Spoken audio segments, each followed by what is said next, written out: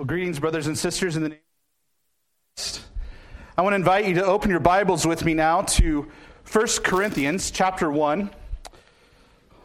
Paul's first epistle to the Corinthian church, 1 Corinthians chapter 1. We're going to be looking at the first 3 verses together.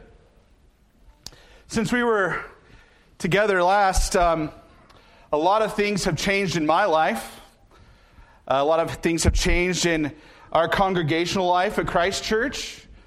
A lot of things have changed personally for us, and maybe a lot of things have changed, are changing even for you now. But here's one sure thing. God has not changed. His promises endure forever. And we know that from his unchanging word, which we are going to hear right now. The word of the Lord stands forever. So let's pay close attention to the word of the Lord, for his promises are true. Hear now the infallible, inspired, inerrant word of God, read now, 1 Corinthians chapter 1, verses 1 through 3. Paul, called by the will of God to be an apostle of Christ Jesus, and our brother Sosthenes, to the church of God that is in Corinth, to those sanctified in Christ Jesus, called to be saints together with all those who in every place call upon the name of our Lord Jesus Christ, both their Lord and ours. Grace to you and peace from God our Father and the Lord Jesus Christ. Let's ask the Lord to add a blessing to the hearing of his word. Our great and glorious God, we thank you for your word. We thank you that you have proclaimed it to us this evening in our singing and also in our praying. Lord, we also ask that as we've heard your word read, Lord, we'd open our hearts to receive it with joy, knowing that you have given it to your people by your grace, through your apostles who have been called by your Son to proclaim the mighty deeds and the glorious works that you have brought into the world, especially through the word made flesh, your Son. Lord, may we be attentive to him now as we hear your word preached and proclaimed, for the edification of our spirits and our souls and our bodies, that we might live as you have called us to live, holy lives before you as your people. We pray in Jesus' name. Amen. This evening, I just wanted us to look at these 3 verses as an introduction to the book of 1 Corinthians to set up for us an understanding of what follows in Corinthians, but yet more specifically, that Paul roots everything he's going to say in the book of Corinthians, in the book of 1 Corinthians, in what he has already proclaimed to the church. He roots everything that's going to follow in his instruction, in his correction, and in his teaching. It's all going to be rooted in the reality that God has called this church, particularly to be his people in a specific place and time. But they are to be his people in this specific place and time to live holy lives, to live as God's chosen people, also called to be saints. Paul roots what he's going to teach them in the book of 1 Corinthians in the reality that they have been called into fellowship with God, and in that fellowship, they are called to be holy. What marks a holy people who've been called out by God from the world to fellowship with him? What marks them as a holy people? What marks them as a people called out? Well, Paul repeats the word called a couple different times in the passage as we see. But Paul starts with his own calling. He begins by saying to them, I who am writing to you, Paul the apostle, he says more specifically, Paul called by the will of God to be a herald, to be a sent one out to proclaim with the authority of the Lord Jesus the good news of what God has done in and through the person of Jesus Christ. God has so willed it. God has so decreed it. God chose to ordain Paul, set apart Paul to this ministry as an apostle, as one sent with authority to proclaim Christ to the nations, specifically to the Gentiles. Now we hear that Paul, being a Jew, has a deep desire and a zeal and a heart to see his kinsmen come to know Jesus, come to place their trust and their confidence in the Messiah. But what we see in the book of Acts, specifically chapter 18, is that Paul does come to his kinsmen. He does go to the synagogue in Corinth, and he does proclaim the Christ, but they reject his announcement of glad tidings to those people. But what does Paul do? He says, you've rejected him. Now I go to the Gentiles. Now I will go to the nations and proclaim. And the Lord tells Paul there in Acts 18, don't lose heart. Don't be discouraged. I have many people in this city. He has many people who he is going to call to himself through the calling, the proclamation of the apostle Paul. Paul says, I have been called out by God to proclaim Christ, sent with the authority of Christ to proclaim Christ. And the fruit of his proclamation is that when he came to Corinth and he boldly proclaimed the gospel, through his preaching, through his teaching, through his faithful laboring, heralding the gospel, the Lord God had called a people out from among the Gentiles to be his church. What does it mean to be the church? Verse 2 says, Paul's writing to the church of God that is in Corinth. Literally, etymologically, the word church is the called out ones. They are the ones who are called out of the world into relationship with God. They are an assembly. They are a gathering. They are a body of people who've been called out of the world, called into relationship with God, into covenant with God. The church of God in Corinth, specifically in the city, is an assembly of saints who've been called out of the world, brought into covenant with God. Every church that exists in the world has been called out of the ordinary life of the world, called into covenant with Christ, and God puts his mark on that covenant people and says, you are my called out ones. You are my assembly. You are my covenant people. You, here at Second, are God's called out ones, the church of God in Indianapolis. The Corinthian church were the Corinthians called out of their normal, ordinary lives into a specific, particular assembly in covenant with God. What grace, what kindness that God would come to us through frail and feeble men like the Apostle Paul and announce to us the mighty works of what God has done for sinners like you and me. But not only to proclaim the bad news, but to proclaim the good news of how he redeems and reconciles us to himself. And not only just brings us in and, puts up with us. He just merely befriends us. No, he calls us to himself, making covenant with us, adopting us into his family, bringing us out of the world into his household, into his fellowship, into the assembly where we are brought into right relationship with God.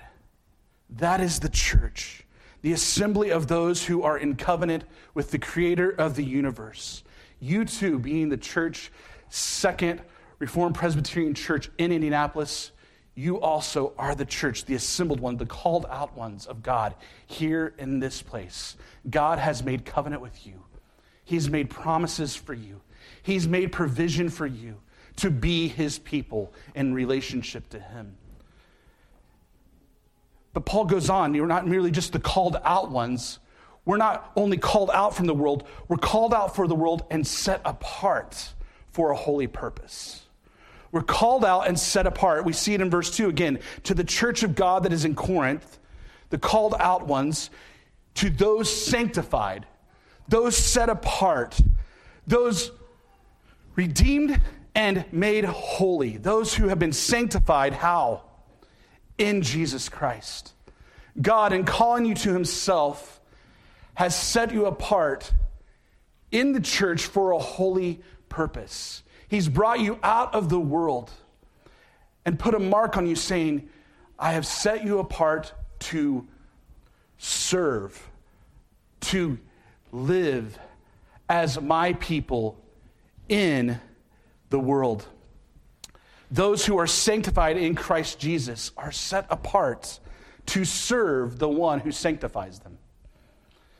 Those who are set apart in Christ are set apart so that they might be like the utensils in the temple, sanctified for a holy purpose to be used for sacrifice and cleansing and other rituals. You too have been sanctified, just as the utensils in the temple were sanctified to a holy purpose for the priest to use. The great high priest, the Lord Jesus, has sanctified you for his service in the world and in the church. Again, what grace, what mercy, what compassion and kindness of our God.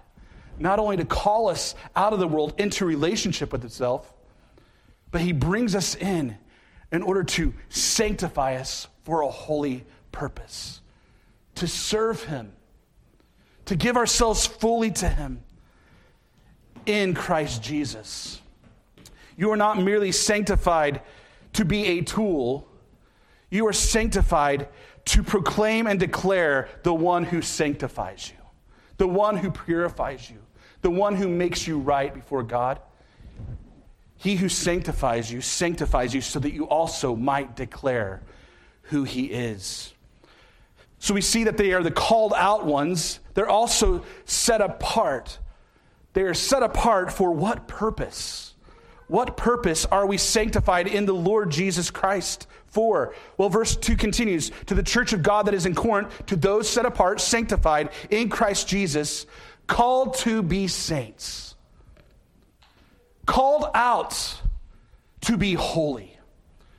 The word saints for us comes with some baggage because of church history that we see that even Rome has set apart a particular special group of people who are saints, declared saints by the church after their death for the miracles that they worked on earth after they had appeared before the Rome. That's not the kind of saints we're talking about. It's not some future identity for you off into eternity. No, he says you are called to be saints now. You are called to be holy here. Just as he who called you is holy, you too be holy. You who have been called, sanctified, brought into covenant with God to be his holy ones. This is your calling as the people of God. This is your service unto him, to live holy lives. You have been called out for this purpose. You've been set apart for this purpose. You have been called to be holy. Where? Not somewhere in the future, but right here in your Corinth, in Indianapolis. Particularly right here in this neighborhood, in this time, in this place, as we've assembled, as we've gathered as the people of God before the throne of God. We are called out. We are set apart to be holy before the Lord. But there's a particular clarification that Paul gives, and I think it's really very important for us to see. That you who are God's people, you who are the assembled congregation of the Lord, we're not alone. God loves you. He has set a particular blessing on you. But you're not it. You're not the only ones. The Lord has a global vision. The Lord has an international vision. The Lord has a pan-national goal for redeeming his people. You are not alone because you've been called to be saints together with all those who in every place call upon the name of the Lord Jesus Christ. We are not alone in our calling. God has so willed it by his grace and his mercy to bring you to this particular place in Indianapolis for this particular time, to labor in this place for his glory, while others are also laboring for the glory of God throughout the world. One of the things that the Corinthians will face is they take up this idea that we're the called out ones. We've been given the Holy Spirit. We've been reconciled to God. Aren't we special? Aren't we superior? Aren't we great? And this knowledge puffs them up. This knowledge makes them think so highly of themselves that they forget that they are merely a part of a global body in which God is redeeming, calling to himself in the person and the work of Jesus Christ, namely through the preaching of the gospel. The Lord has called us to be holy in and with among all those who call upon the name of the Lord. This is one of the most distinguishing marks of the church of God, that we are the assembled ones who realize that we didn't get here on our own. We didn't come into this right relationship by our own reason and rationale. We didn't get here because we're smarter than the rest of the world. We aren't sanctified. We aren't called. We aren't called to be holy because we got things right. No, we realize that we were called by a gracious God. And if we're going to continue in our calling, we must also continually call back up on that God as well as we continue to be his holy people.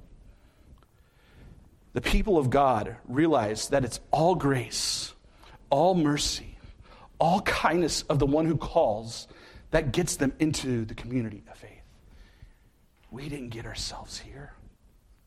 No, the Lord called us to himself. What's going to keep us going? How will we remain faithful? Well, it's the Lord who calls us, who sanctified us, who empowers us by his Holy Spirit. He will do it. He will keep you.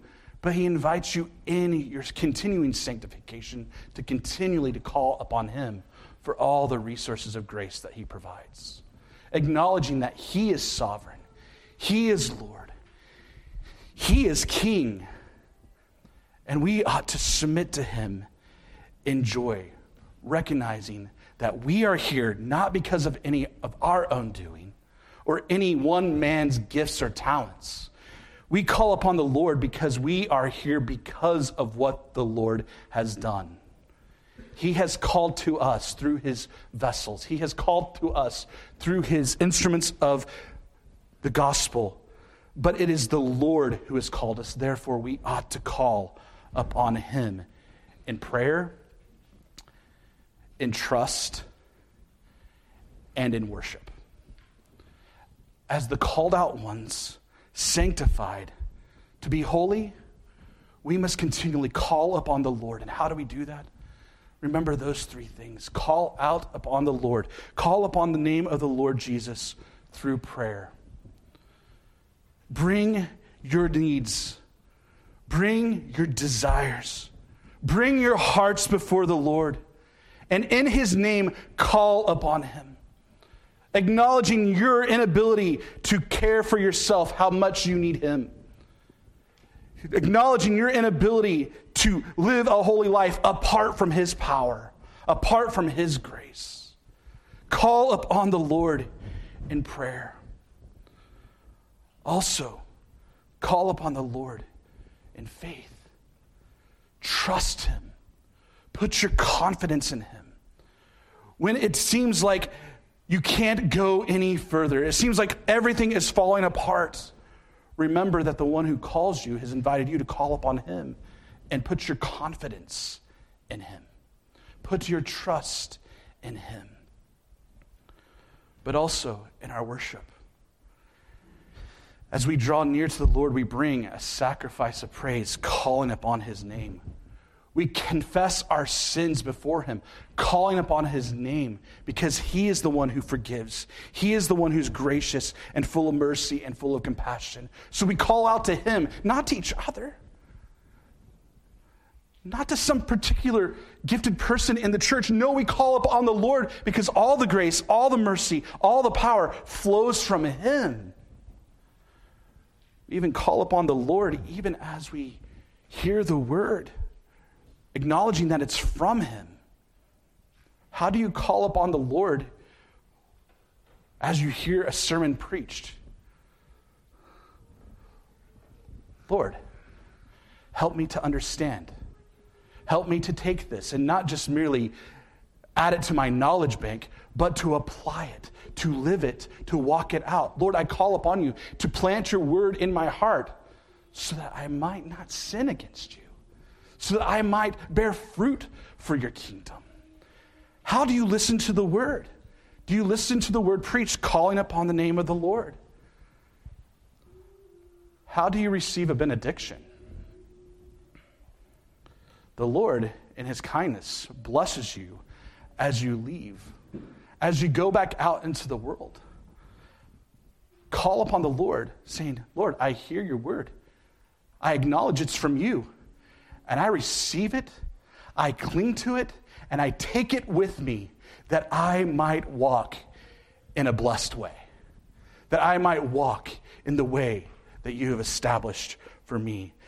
Even in our worship, in every place, we should call upon the name of our Lord Jesus Christ. Why? Because he is our sovereign Lord who has graciously saved us, but not just us. Notice what Paul says in verse 2. He says, you are called to be saints with all those who in every place call upon the name of our Lord Jesus Christ, both their Lord and ours. We call upon the sovereign Lord who's reconciling and redeeming a people to himself far beyond the boundaries of our community. He is not just Lord of the west side of Indianapolis. He is Lord of all. And we acknowledge with all who call upon his name that he is Lord. He, the Lord, who has called us out of the world to be his communion, his assembly, his special particular people called into covenant with him in this particular place, but also his called out ones who are set apart for a holy purpose, to serve God in their generation because Christ has set them apart for that purpose. But we're also, having been sanctified, called to be holy. And holiness means that we acknowledge that there is nothing within ourselves that makes us holy. It is all of God. It is all of grace. And we call upon his name, acknowledging that we need him. We not only need him, but he is worthy of our acknowledging him, for he is the Lord. God has made a particular special covenant with you, his people. He's called you here tonight to remind you that you are not alone. That God has a particular special purpose for you, his church, Second Reformed Presbyterian Church in Indianapolis.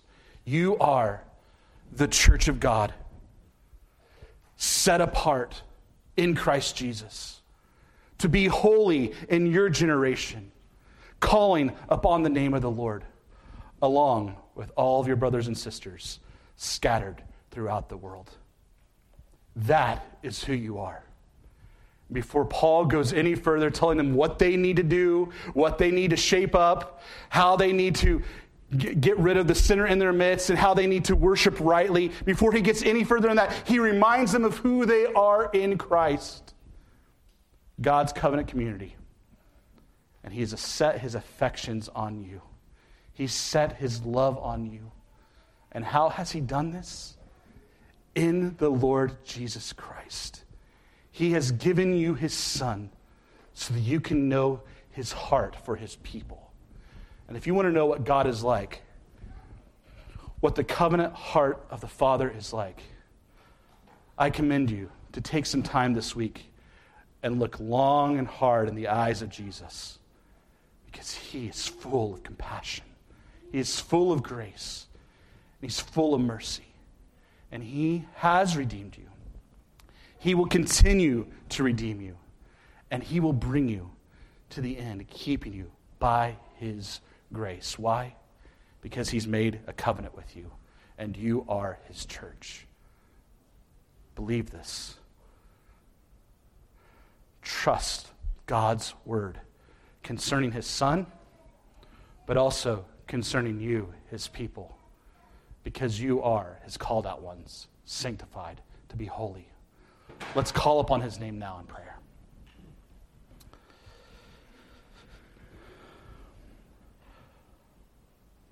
Our great and glorious Father, we thank you for your word. We thank you for the reminder of who you are, a gracious and compassionate and kind God who has called to yourself a people assembled together to be your worshiping community, your new humanity in the world. You've called us and made covenant with us. You've set us apart to serve your holy purposes in our generation, in our city, and in this time and place. Lord, we thank you that it is by your calling us that we have been brought here. And Lord, having heard your call, having heard what Jesus has said about us, that we are set apart for a holy purpose and we are called to be holy as you are holy. Lord, we call upon you now in faith, trusting, putting our confidence in your Son to lead us and to guide us by his grace. Lord, we also call out to you in prayer, acknowledging our need before you, how we need wisdom, how we need your loving and tender care to guide us and to uphold us and to establish us. But yet, Lord, we even call out to you in worship, acknowledging and ascribing to you the glory and the grandeur due your name. For you are a holy God who has worked mighty deeds, even in our midst, calling us out of the world into community with other brothers and sisters to be your special people in covenant with you. Lord, we want to worship you. We want to trust in you more. We desire to pray, calling upon your name, putting all of our confidence in Jesus. For he has saved us. He will show himself to continually be our Savior. And we thank you for your covenant promise to us. We pray this in Jesus' name. Amen.